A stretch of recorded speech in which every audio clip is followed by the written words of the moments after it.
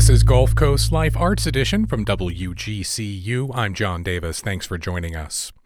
Later this month, the Florida Repertory Theater in downtown Fort Myers, which the Wall Street Journal has called one of America's top repertory companies, will formally kick off its 2022-23 season. As in the past, the Florida Rep's 25th season includes productions that run the full spectrum, from dramas to dark, situational, and farcical comedies, a murder mystery, classic plays, and contemporary works, and, of course, musical theater. Since 2020 and the onset of the COVID-19 pandemic, the Florida Rep went to extraordinary lengths to continue providing quality theater performances while still keeping audiences safe, but this year feels much more like a return to normal conditions. Joining me now for a preview of all the Florida Rep has in store for the coming season is the company's artistic director, Greg Longenhagen. Greg is an original founding company member at the Florida Rep with a long accomplished list of acting and directing credits. He's also a producer and educator, having served as a professor of theater here at Florida Gulf Coast University, and he'll be stepping into the director's chair for at least one production in the upcoming season. Greg Longenhagen, welcome back to Gulf Coast Life. It's been too long. John, I feel the same way, and thank you so much for having me back. And to engage with us and your fellow listeners about this conversation or any of our shows, find us on Facebook. We're at WGCU Public Media. On Twitter, we're at WGCU. Use the hashtag GCL. And in the interest of full disclosure, Florida Repertory Theater is an underwriter here on WGCU. So, Greg, I just mentioned the pandemic challenges of recent years past. For the company's most recent 24th season, I remember you had emphasized productions delivering messages of hope, human connection, renewal. Was there any kind of overarching thematic approach to selections for the coming season? Or is this more about providing audiences with a broad variety of theater offerings? Well, I will say that we really have gone back to, I shouldn't say gone back, we were still trying to do it in season 24, but we do, part of our mission is to provide a wide variety of works for our patrons and for the community. And I think we're doing that now. We have a lot of comedies, a lot of funny pieces in store for folks this season. But many of the comedies that we have also have some meat to them, which I'm really looking forward to. We have one, I guess you could call a low farce on the season, which we may talk about today, one high farce as well. But I think that these are many new comedies and meaty comedies that have a little bit of substance to them this season. All right, well, let's dive right in. The first show of the season, Lady Day at Emerson's Bar and Grill, is going to run September 23rd through October 30th. As an avid Billie Holiday fan, this is going to be a must-not-miss for me, but what can you tell us about this production? So, first of all, this is a show that we've been wanting to do for several seasons, so we're really excited to be finally producing it. Lady Day at Emerson's Bar and Grill was brought on stage in the mid-'80s. Lainey Robertson brought this to the stage. It finally made it to Broadway in 2014. I believe it was 2014. And it really is an evening. A lot of people will come and they think, oh, well, maybe this is a musical review. There's plenty of music. You're going to hear all of Billie Holiday's amazing songs that she performed throughout her career. But it really is, an evening that you spend with Billie Holiday where you see her highs and lows. Of course, this was a real event. Lainey Robertson actually took the information from an individual who was actually at this show. It took place in 1959 in Philadelphia at Emerson's, and they're real live verbal accounts, and that's what he used to help to create the script for this. It's about 4 months before Billie Holiday actually passed at the very young age of, I believe she was 44 when she finally passed away. So this is it's based on one of her last concerts, but it really is a gritty evening. It's as much of an acting piece as it is a musical.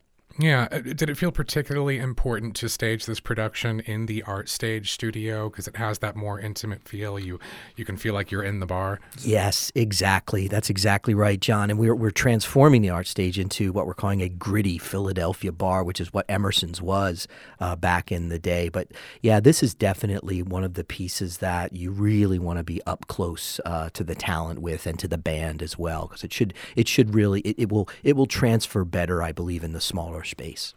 Casting seems like it would have been interesting for this show. For the most part, it's going to be professional musicians more so than actors, but it seems like the success of this production is really going to hinge on that actor making her Florida Rep debut in the role of Billie Holiday, because you've got to get that iconic sound. Yes, you do, and we are so excited. Ebony Pullum is our playing our Billie Holiday, and she's from Philadelphia, where Billie Holiday was from too, incidentally, and she is dynamic. We auditioned for this as we do for all of our plays. We go to New York several times a year to audition for talent. She came up from Philly, and she really did blow us away in the audition room. She did a terrific job. She was the obvious choice to come in and play Billie Holiday. And I understand she's played that role in a previous production, so this isn't exactly new territory. Yeah. And I wasn't aware that she had played it before when she came in. I soon realized that when we were sitting down looking over her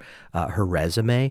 But she was very comfortable already when she came in. And I thought, oh, she's a natural. But we're really excited to see what she's going to bring to this production. All right. And as the final performances of Lady Day approach, Florida Rep will be taking on a production of the distinctly Irish Catholic comedy Incident at Our Lady of Perpetual Help. That's going to be in the Arcade Theater running October 28th through November 13th. What can you tell us about this show? So, John, I got this show. I mean, this for me, when I read this script, it was laugh out loud funny. It was one of those types of scripts. Katie Forget, who's the playwright on this, is predominantly an actress. I mean, she's worked on stage for many, many years. I believe she's based out in Seattle. But this was this really struck a chord with me because I grew up in an Irish Catholic, German Catholic family with a bunch of kids and stuff like that. So, it was a lot of things. Anybody who's grown up in that type of environment is going to have going to be very easily drawn to this. But I liken it to like a Neil Simon comedy, a family comedy. But instead of a Jewish family, it's a Catholic family. Mm-hmm. And it's told through the eyes of their 19-year-old daughter, who's the oldest in the family. And there's a lot of direct address to the audience, but a lot of hijinks and a lot of great comic elements to this show as well. Yeah. So one of the comedic elements of this show is one of the characters' descriptions of sex to a younger sibling.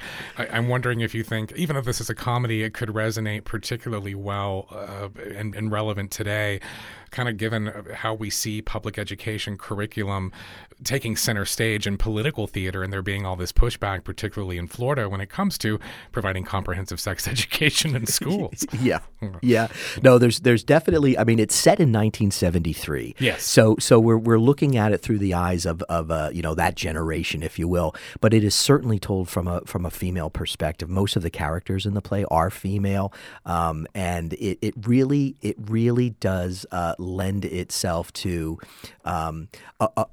a way of looking at things that how we may have transformed and moved forward through time from 1973 until today, and that's part of the meat of the story. But boy, along the way, there are some really funny. I mean, it's really, really a funny piece, and the lead character, the actress who does all the direct address, and some of the other characters do in the play as well. It's really like watching a stand-up comedian take the stage. Yeah. Well, and then in December, you'll be mounting a production of, the Agatha Christie well-known murder mystery, And Then There Were None. Yes. I mean, this was the world's best-selling mystery novel, more than 100 million copies sold, still one of the best-selling books of all time. So I imagine you're not exactly expecting audiences to come in totally blind to the plot.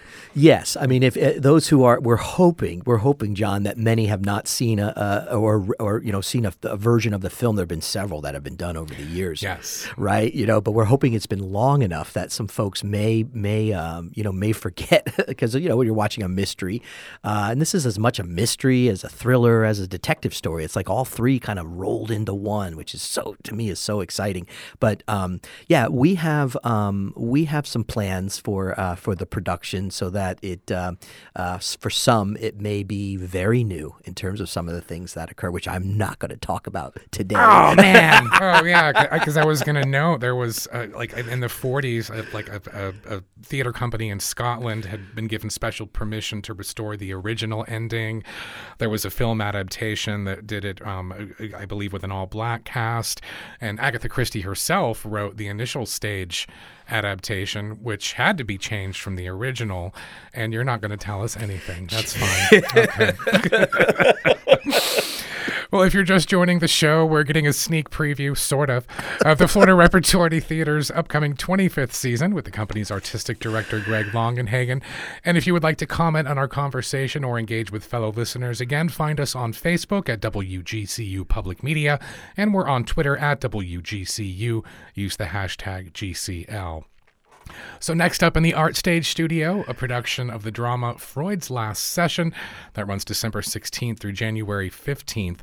What can you tell us about this fast-paced battle of wits? Yes, that's exactly what it is, John. It's a fictitious meeting of the minds between Sigmund Freud and C.S. Lewis. It takes place right on the brink of World War II. It's when Freud had already moved out of Vienna to London, which we know that indeed did happen. But it's every season we try to fit in what I like to call plays of ideas, at least one play of ideas, and this one would be it. This would be our play of ideas because it really is a battle of wits, as you said, about life, about marriage, about sex, really God, all of that. And it's coming from two very separate, I won't say diametrically opposed because I wouldn't go that far, but, Freud, of course, was Jewish and C.S. Lewis a devout Catholic. So they're coming with, very, very different views. C.S. Lewis was much younger than Freud at the time. And I think that anybody who enjoys that kind of good, what I like to call brain food, they're gonna love this production. Are you looking for this show to maybe foster a lot of post-show conversation among audiences? Exactly. Yep. It doesn't reach any really clear resolution. It's not about trying to tempt believers towards apostasy or convert atheists. Again, there's no clear resolution. Yes, there is not. No, and Sean, I love those types of shows. I mean, when I go to the theater, I don't really want to be told what I'm supposed to think really at the end of that. But just that I am thinking about what was being proposed on the stage, and this will be a great piece for folks who like to get together afterward for a cup of coffee or a drink, or even a week later. I think there'll be people who will leave the show, go back to their particular communities and whatnot, and hopefully have more conversation about this. This is a big heavy lift for your actors too. It's just Sigmund Freud and C.S. Lewis, and that's it. That's it. And this will be in the Art Stage too, as you said. It's a very intimate piece. It takes place inside of Sigmund Freud's study. Sigmund Freud invites C.S. Lewis to his home, and there's reasons for that are quickly talked about in the script as soon as the play opens. But it's a lot. It's a lot of wordplay. It's a lot of things that to hang on to as an audience member. So it's definitely one of those pieces where come prepared to pay attention and be part of it. All right. And also starting in January will be the Florida Rep's production of the situation comedy Ripcord. I just find it interesting that this play explores some dark themes like familial estrangement, domestic violence, the possibility of imminent death, but it's a comedy. What can you tell us about it? Well, you have to know, and I know you're familiar with this writer, but David Lindsay-Abaire is he's the master of this. I mean, he has been doing this for years. I mean, he's written all different kinds of plays. Some are heavier than others, some are lighter than others, but they all delve into meaty stuff. They all delve into things like you just described, and this one definitely serves that up. I mean, on the surface, it's really, it's a classic, like you say, situational comedy. It's like an Odd Couple story. You have these two women in an assisted living home. They're about to become roommates, and they both want the bed by the window, and there's only one window. So they enter into a competition with one another, a bet, if you will, a wager to see who's gonna be able to take over that bed, and that's where the fun starts. And we're really excited to be doing. We're going to be bringing back two of our ensemble members to do this show. We had originally had it scheduled for 2020 before we had to shut down because of the pandemic. Right. But Vicky Boyle and Sarah Morsi will be on the stage in the two leading roles for this one. And much like Freud's Last Session, their strength as actors is really what's going to be on display here. That's what carries this performance. 100%. Yep, 100%. And we round out the cast. I mean, that's a two-hander. Alexander, and that'll be inside the small stage. But we absolutely have to do Ripcord on the big stage because we changed locations, and Right. I won't give you the details because some of those locations are really fun. Okay. And then heading back to the Art Stage Studio, running February 3rd through March 5th, we have Oscar Wilde's farcical comedy, The Importance of Being Earnest. This is, of course, a well-known and loved classic, but what do you want to tell me about the production and why you wanted to bring it? I will say this. It's one of my favorite plays. I think that this is, it's been described as the greatest comedy ever written by some in the industry. And, arguably, I guess you could say it is. Really excited to be doing a world classic and something of this caliber. I mean, Oscar Wilde was brilliant. And I think that, I think this is definitely his best play. If you're looking at it from dramaturgically speaking, I mean, there's no fat in it. It really is every little thing in there is really essential to carrying off the piece itself. And I was so excited. I looked at this and we all looked at it as a team and just said, yeah, this would be a great piece for us to do and to do in period style, and give our audiences an opportunity to see the great work that our costume design team does. And it's going to be performed in the round inside our small space. Wonderful. Yep. We're going to be doing this in the round. So, these actors will be in your lap, for the whole evening or the afternoon, depending on when you come see the show. But it really is one of the best written, I call high farces or comedy ever. And, the fact that we hadn't done it until now is kind of like, wow, why have we not done this one? But really excited to be putting this one on stage. All right. And next up, we have the drama on Golden Pond coming to the Arcade Theater February 17th through March 5th. What made you not only want to bring this modern American classic to the Florida Rep, but to take on the role of director for this production? John, you could say that I have a nostalgia crisis. I love nostalgia. I think that, theater that can dare to be sentimental, especially in this day and age, I think it's worth it. I think it's worth to try and do that. And I know our patrons enjoy that. They enjoy being able to go back to a time where, things may have been a little simpler. Of course, this is, on Golden Pond, takes place on a lake in Maine, and it's the summer home. I love this piece because it on the surface, it's a comedy. There's no doubt about it. But there's an extreme amount of pathos in this script. There's a reason why this play has been done all over the world and in different languages. And the reason that I think is because it's one of those pieces where you could easily look at it and say, oh, it's just this nice little piece. But there's a lot in this. There's a lot of familial stuff, years and years of bad feeling between some family members. So it is a comedy. It's funny, but there's an extreme depth to this play that I was really excited to try and get in there and tackle with our actors and the rest of our creative team. Yeah, it seems really accessible. Like you mentioned, it's being performed in different languages, different places. It seems like it could really resonate, regardless of what kind of culture you grew up in or even what time period. Absolutely, yeah. I love pieces that have that sort of timeless feel to them. A lot of classic theater. Of course, this is a modern American classic, but a lot of classic theater. I think one of the reasons why it still gets done is because it does resonate with folks, and it doesn't matter where you're from or even your age or any of that stuff.